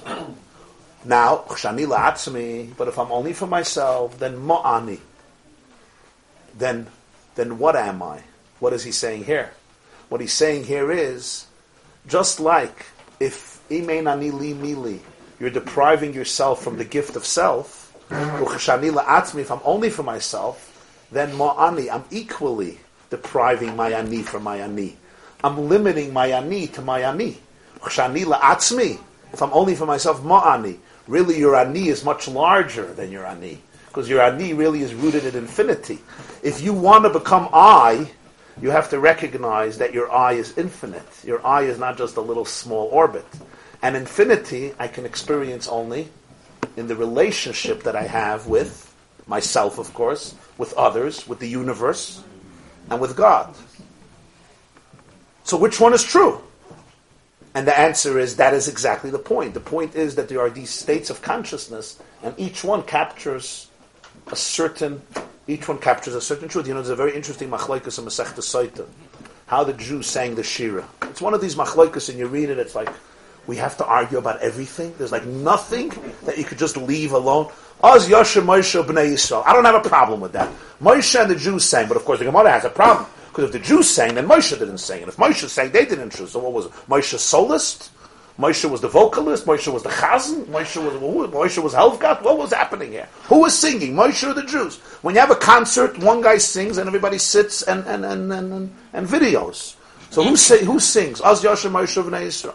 It says Uvnei Yisrael. Huh? Uvnei Yisrael? Oh. Okay, that works for you. That works for you. But how exactly did it happen? He was louder. Usually if there's 4 million people singing and there's one person singing, you won't hear him. Right? MS? So what pshat? It never bothered Call you. and repeat. Okay. So in Masechta Soita Daf Lamed, it's a huge machloikas, huge. Rabbi Akiva, Rabbi Lezer, Rabbi Nechemia, ganze machloikas. Rabbi Akiva says only Moshe did it, nobody else did it. Nobody sang, only Moshe. So what did the Jews do? Shtei Toch Bnei Yisrael. Vayoimru leimar ashira Lashem. Basically, Moshe said this shir. At the end of every pasuk, they all screamed, Ashira Lashem. Like a real, a real concert. So Moshe says, Ashir Lashem ki goy ga, 4 million people. Ashir Lashem, sus v'reich v'ram avayam. Ashir Lashem, azi v'zimras kavay yisrael. Ashir Lashem, zeh kelim Ashir Lashem. Hashem yimlech lo'lam Ashir Lashem. That's what happened. Vayoimru leimer Ashir Lashem. They did the, what is it called? The chorus, the responsive. The responsive chorus at the end of every stanza. That's his shit. Huh? The Pisman, yeah. The Pisman, yeah. Rebbe Lezer Tainas, no. Moshe Rabbeinu said the Shira, and they also said the Shira. So why does it say he? They repeated after him. He was the soloist. He was the Shliach Tzibur. He said, and they repeated. Moshe Ashir Lashem ki goy go. Ashir Lashem ki goy go. Nehemiah says, absolutely not. Absolutely not. He's telling us Vayomru Leimer is. They repeated after him. He says, Az Yosher Moshe v'nei Yisrael Ashira Azes Lashem Vayomru Leimer. Moshe just started off the Shira. He started it off, and then they went on their own.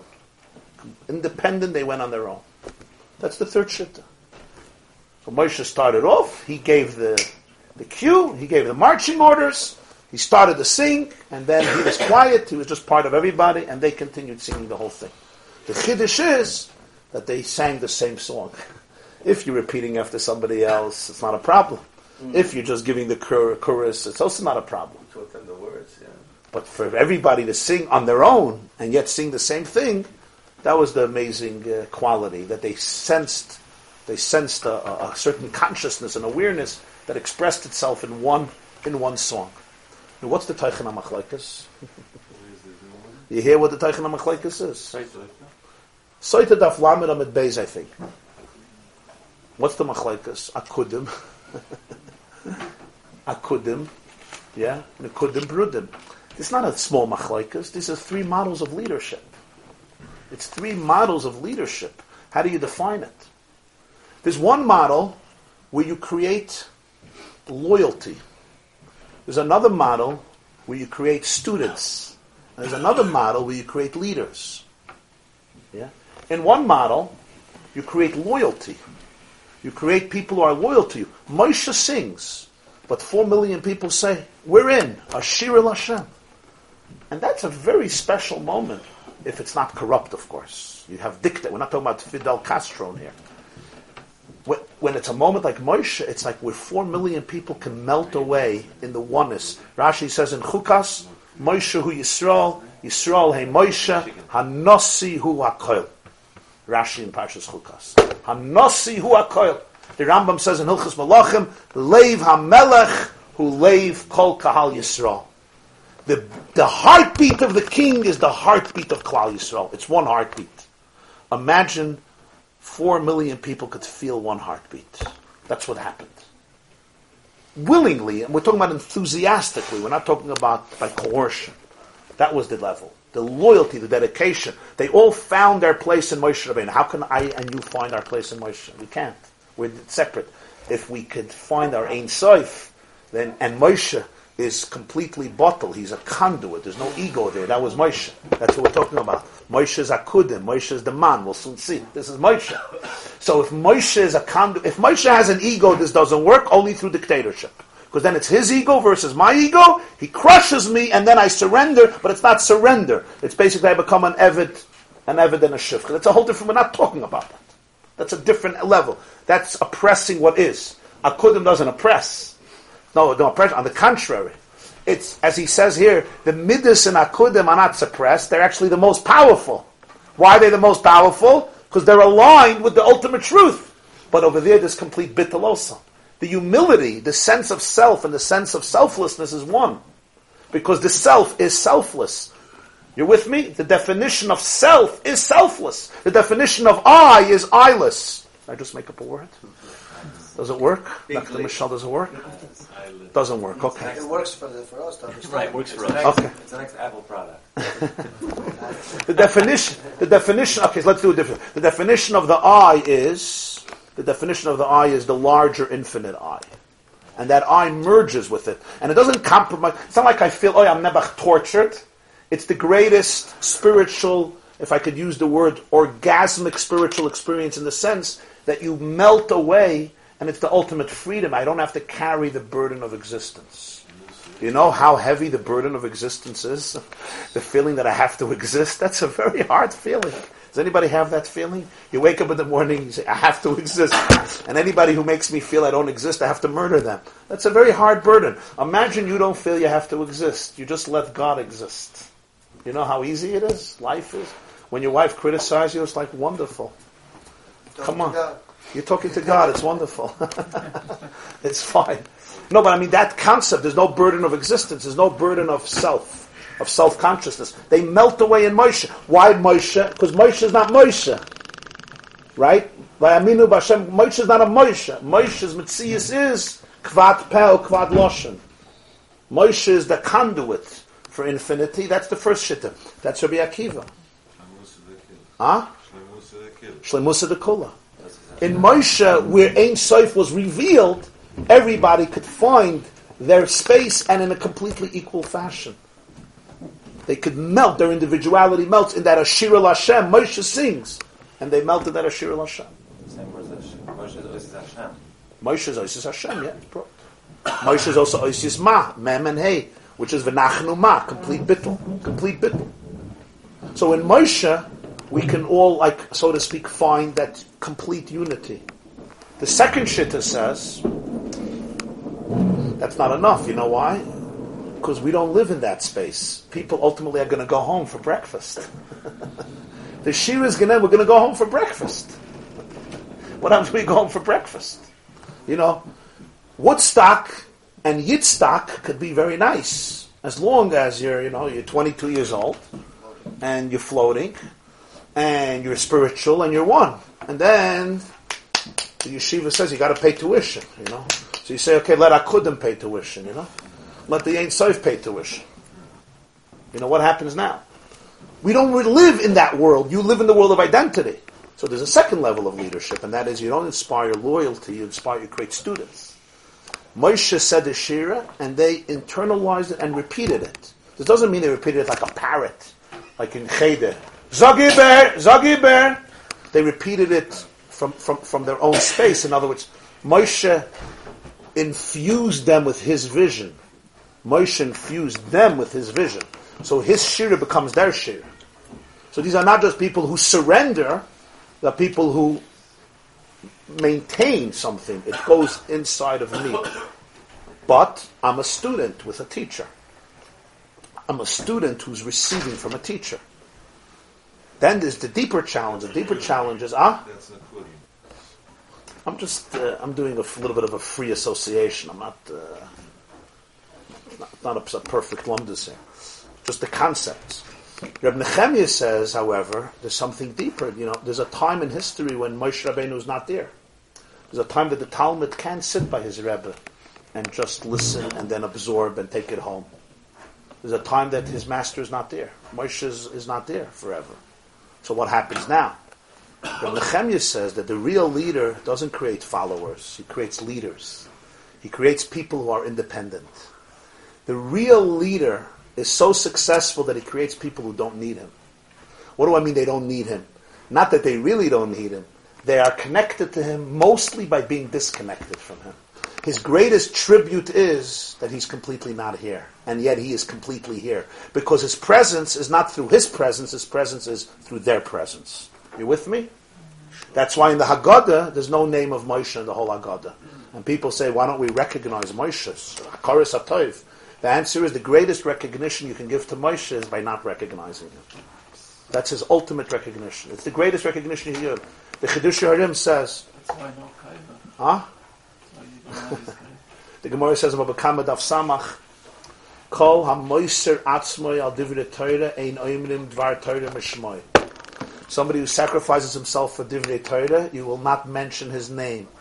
There's a whole sugya in Baba Kama that David HaMelech sent shluchim to the Plishtim, to Sanhedrin, and it was a time of Mesiras Nefesh to find out a halacha. The halacha is, if I'm allowed to save my life by being mazik maman chaveira. We don't quote them because they had Mesiras Nefesh for Divrei Torah. What's pshat? Why, if you have Mesiras Nefesh for Torah, we don't quote you? So look at two perspectives: the Nitziv and the Chidush Harim. The Nitziv says, because you're ma'abed atzma l'das, you're not allowed to die for Torah. You are, you get punished. We don't say your name. The Nitziv, the Lashon Rosh Hashiva. Chidush Harim asks the same question. You know what his answer is? Kol hamoiser atzma al divrei Torah. You don't quote him because he became one with Torah. His very eye merged with Torah, so you don't quote him. There's no him. He is Torah. He's a shtik Torah because he's moiser atzma al divrei Torah. He says, where do you see that? In Parshas Va'ata Tetzaveh. In Parshas Va'ata Tetzaveh, Moshe's name is deleted. Why? So it says, because Moshe told Hashem, Mecheni na mesifrecha. Erase me from the Sefer Torah. If you don't forgive the Jewish people, erase me from the Torah. Moshe at that moment was Moiser Atzmai for Divrei Torah and Moiser Atzmai for Klal Yisrael. So he says, there's no name, because he said at that moment Moshe became so one with God, there's no name. Till that point, it was Tefillah LaMoshe Ish Helikim. And at that moment, there's no Ish anymore. It's completely one. So the real Moshe you see when there's no Moshe. That's where you see Moshe. What Moshe accomplished is that the Jewish people have Moshe in their bones, in their kishkas. So even when he's not singing, Moshe gives the marching orders. Moshe says, Chevre, let's go. And they take the ball and they run. And who runs? They run. It's with the koyach of the Ein Sof of Moshe. But it becomes so much theirs, they're not even students anymore. They're leaders. They sing on their own, and yet they sing one song. Because here, within individuality, you recognize the Ein Sof. That's the deepest level. On one hand, I'm singing and you're singing, and we're not following anybody. But we're still singing the same song. Why? Because here you reach a state where you discover the great paradox. The great discovery is that when you go deep, deep, deep down into individuality, Tohu is really a little bit mistaken, because Tohu believes that individuality and Ein Sof are essentially a paradox. So if I exist, you can't exist. You come to a deeper level and you realize that the ultimate I is Ein Sof. And when the ultimate I is Ein Sof, so I could be fully present and you could be fully present and we could sing the same song, but not by obliterating it. On the contrary. So this is where you, so to speak, recreate Akudim in a world of identity, because Akudim is not such a chiddush because it's before identity. Yeah. But in order to recreate Akudim, you have to have the tension of Tohu and Tikkun. Because if you only have Tikkun, then you weaken individuality. If you only have Tohu, individuality goes Meshuggah. In the tension between Tohu and Tikkun, the respect that Tohu creates for Tikkun, and the respect that Tikkun has for Tohu, they meet Akudim. You don't make fun of Tohu. You have to respect Tohu. You have to create space for it. There's something very real about it. Identity. Tohu has to create space for Tikkun. It has to be nis'ala through Tikkun. And that is unity, synthesis, compromise. The tension between the two. That's where Akudim is recaptured in the real world. Akudim is recaptured in the real world. Okay. You quoted Hillel. Rabbi Kiva also, Mr. V'haftal Re'echa Kamocha was Balchut for Ben Betura. Yeah. Chayacha Kodmi. Chayacha Kodmi. Like Hillel. Chayacha Kodmi. Animals are tohu. All animals are tohu. Animals generally are Tohu. They're very distinctive. Very, I am who I am. But I mean, there's no compromise with an animal. That's the only world they occupy, or the only they're primarily focused on that. They're primarily focused on that. This class is brought to you by theyeshiva.net. Please help us continue the classes. Make even a small contribution at www.theyeshiva.net/donate.